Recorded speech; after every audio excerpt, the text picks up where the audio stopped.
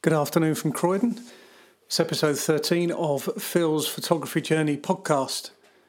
It is Friday the 20th of July, 25 degrees in the office, but about 21 outside. So the weather's been a little bit more kind. There is rain in the forecast. It's been very warm lately, as I've covered on previous episodes. Today's podcast, I'm going to cover a bit about Vienna. A conversation I had with a friend of mine, Charlie, who made a suggestion, a recommendation, or a request even, for the podcast. I'm going to cover that. A bit about headshot release forms, a bit about a gear purchase, and some stuff about video editing, and then about where on earth do we go for our summer holiday later in the summer.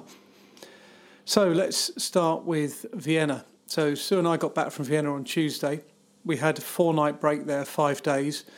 It was a mixed bag, really. Sue wasn't well after the second day, and that did limit our plans a little bit, although it was so hot that actually it was good to get out of the heat from part of the day. And when we did go out and about that day, we didn't do our usual of walking thousands of steps. We took the public transport, and the public transport in Vienna is superb. Very photogenic city. The architecture is incredible, and some of the gardens, etc., are really nice. I think fair to say it took us a while to warm into it. We kind of made some comparisons to Budapest, which we loved. But, we got into it. The hotel that we stayed in, the Hotel Beethoven, was just absolutely wonderful, like a boutique hotel, but real attention to detail, good quality items there, furnishings, etc. And the breakfast was probably one of the best breakfast spreads I've ever seen. And staff were pleasant. So I would recommend that. We would probably go straight there in a heartbeat if we had to before. A few trials and tribulations when we got there because the nearest subway station is huge and we went out the wrong exit, but that just meant we saw a bit more of the city, so wasn't the end of the world. So we spent most of our time just touring the main sites. So, typically in these cities you see the top 10 and we kind of tick those off really. Mainly external views. We didn't really have time on our sort of schedule to go inside and look at museums, which probably would have been quite hot and stuffy. Highlights, Schönbrunn Palace was beautiful. We went there in the evening. Actually, it was when the World Cup final was on, so Sunday evening. And I wanted to get golden hour shots there anyway, and it worked really nicely. So I've posted some of those on Instagram and on my Facebook page, my travel photography page. The transport getting around there was pretty good, actually. So when we arrived after a bit of a delay at the Gatwick end, we already had tickets, so we booked via Expedia, which we tend to do for most of our trips, and we'd already paid for return tickets on the CAT train, so that's like the City Express type train, and it's about twice the price of the normal train, so the stopper, local provincial sort of train, but half the journey. And air-conditioned, power points by your seat, really comfortable seats. And so that was good. It was 16 minutes into Mitte, and we were 2 stops, plus that walk I mentioned from Mitte station. So didn't really do much on the Friday night travel day. Did a little bit of walking around just to get some bearings. Had a really nice steak meal in Blockhouse restaurant that was near to the hotel. And then we kind of took to the streets, as it were, on Saturday with stills and GoPro. And that will be part of my tasks, which I'll come on to a bit later. So just chatting to Charlie in the office recently, so one of my colleagues, and he said he liked the podcast, so I was delighted with that. And he did say that it would be useful to just, for his perspective, he's not a DSLR photographer, but he's a keen photographer with his iPhone. And he just said it would be useful to just get an understanding of recommendations for using that. So I took up his offer or his request, and I've done some searching on this in the past, and sometimes it comes down to just a few tips. Actually, if you just search iPhone photography tips, there's stacks of stuff on the internet. iMore is quite a good site. So that's literally how it sounds, the letter I, more.com. Apple themselves have got loads of videos posted. If you stick with the main sites like the Macworlds and all that sort of thing, you'll find some really good recommendations there. But I think a lot of it is about just keeping it simple. So what I would say is to switch the grid on. So when you go into settings and camera, you can switch on a grid that actually gives you 6 boxes, and photographers will know that that relates to how you divide up the screen to fit in with the rule of thirds. Rule of thirds is covered in many places all over the world, all over the internet, in books, etc. But it's about making sure that you get your key points of interest at the bisecting parts of that 6-point grid. So the kind of the 4 points in the middle. This is not a great thing to explain over a podcast, but you will see it once. In fact, as soon as you switch the grid on, you'll get an idea where I'm coming from. So it's over to the sort of the left or the right, and the top and bottom of the left and the right. And that's where you might typically put subject's eyes. So top right for maybe someone who's providing a sort of talking head view of something.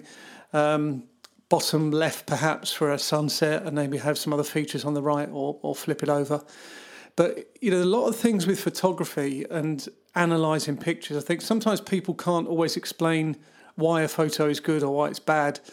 It just doesn't look right. And if you put everything in the middle of the frame, typically it'll be okay, but it could be better.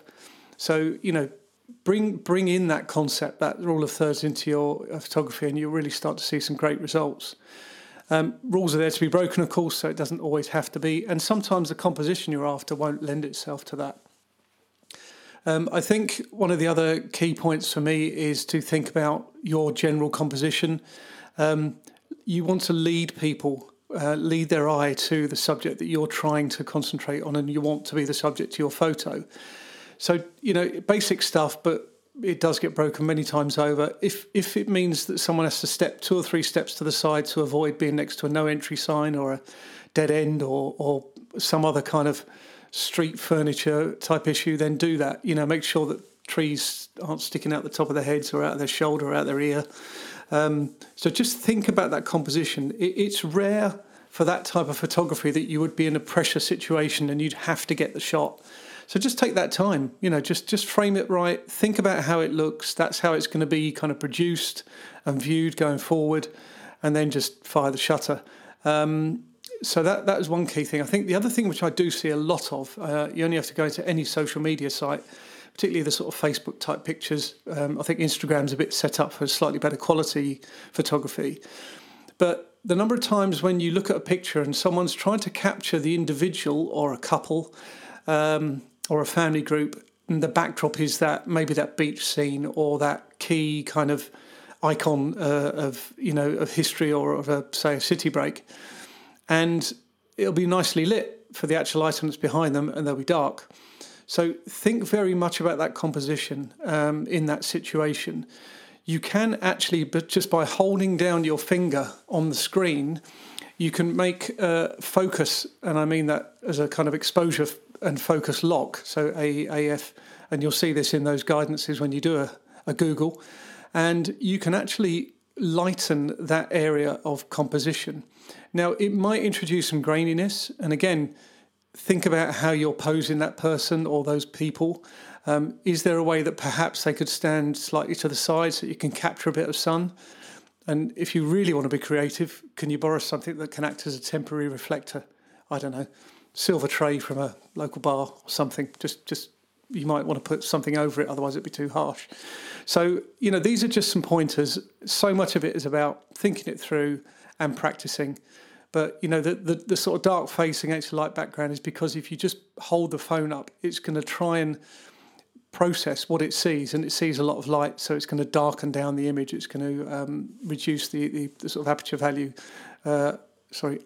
increase the aperture value to allow for that. So just think it through, and I'm happy to provide any tips that are necessary. And that's not just a quirk of phone photography. A lot of photographers can make that mistake. So headshots, got a big headshot shoot coming up, multiple business headshots, and I've been working on releases, and amazing what you can see. I mean, I don't have a release that I go to. I've got an app that I use for things like Shutterstock and stuff. So I've been kind of borrowing some of the wording to produce my own model release, and I'll be doing that soon. But there was a very interesting quote that someone put on when I was doing some Googling in the last couple of days, and they said, better to have the release signed and not need it than to not have it and realise you need it.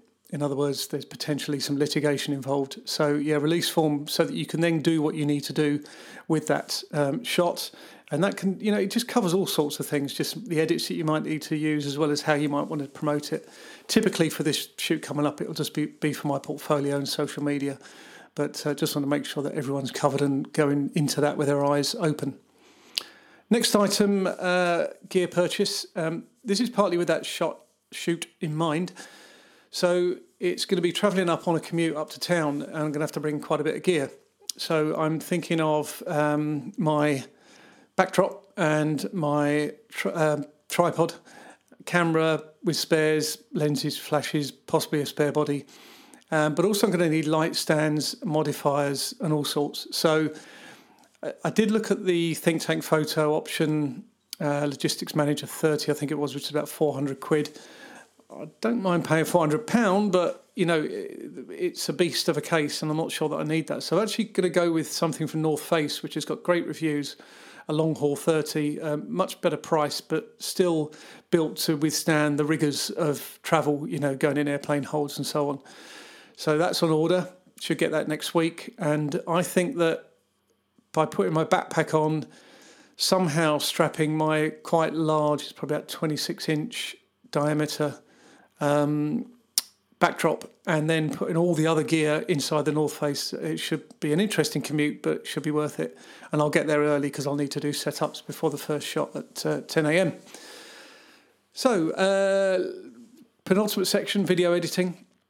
So this is going to be a focus from now on. I do feel that I'm getting quicker at this, but even some of the seasoned video shooters, such as Jared on Frono's Photo, he admits it does take time, and you can't really rush these things. We did shoot a fair amount of content between the GoPro and the phones, and of course I would use stills, and we've got B-roll to add into that. But I just did some stuff, threw in some content last night. Just did a bit with just again threw in a backing track as well. And it's starting to take shape, but it'll need some more work. And I'm not going to put a time on how long that'll take. I'm just going to kind of dip in and out of it. Still using iMovie. Would love to spend the £300 on Final Cut Pro. It may happen one day. That'll be the day when Apple does discounts, and that day might be some way off. And finally, late summer holiday. So we've decided we want to have a fairly relaxing one. We would like to go to somewhere. It would be great to get a kind of beachfront or waterfront type location, hotel, or possibly a small cottage or something in Europe. Initially been thinking about some of the lakes in Bavaria, although when I start to look at the hotels, they kind of all look a bit dated. We did stay in one of those in Austria. It was okay, but I'm not sure we want to do that again. And I'm now sort of moving towards Sweden and possibly Denmark, those sort of areas. So going to do some research on that over the weekend, see what we can come up with.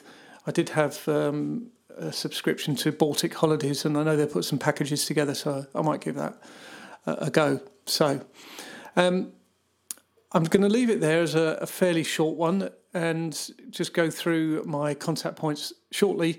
But just as I think I mentioned on the last podcast, I've now got a kind of travel photo presence just to separate out from my main photography, so that Instagram is up and running and getting some good traction, as is the Facebook page dedicated for it. But really, I'm just going to go through my main contacts and put the other details in the show notes. So website, www.philswallow.com, facebook.com/philswallowphoto, Instagram is philswallowphoto, and Twitter, philswallowphoto, PHO2. I think I've got those right. If not, please check the show notes. On that, I'm going to sign off. The weather is going to get warmer this weekend. We may see some thunderstorms, but we'll enjoy it regardless, and I'll probably be indoors watching the Open Championship. Okay, great to talk. Feel free to contact me. Thanks. Goodbye.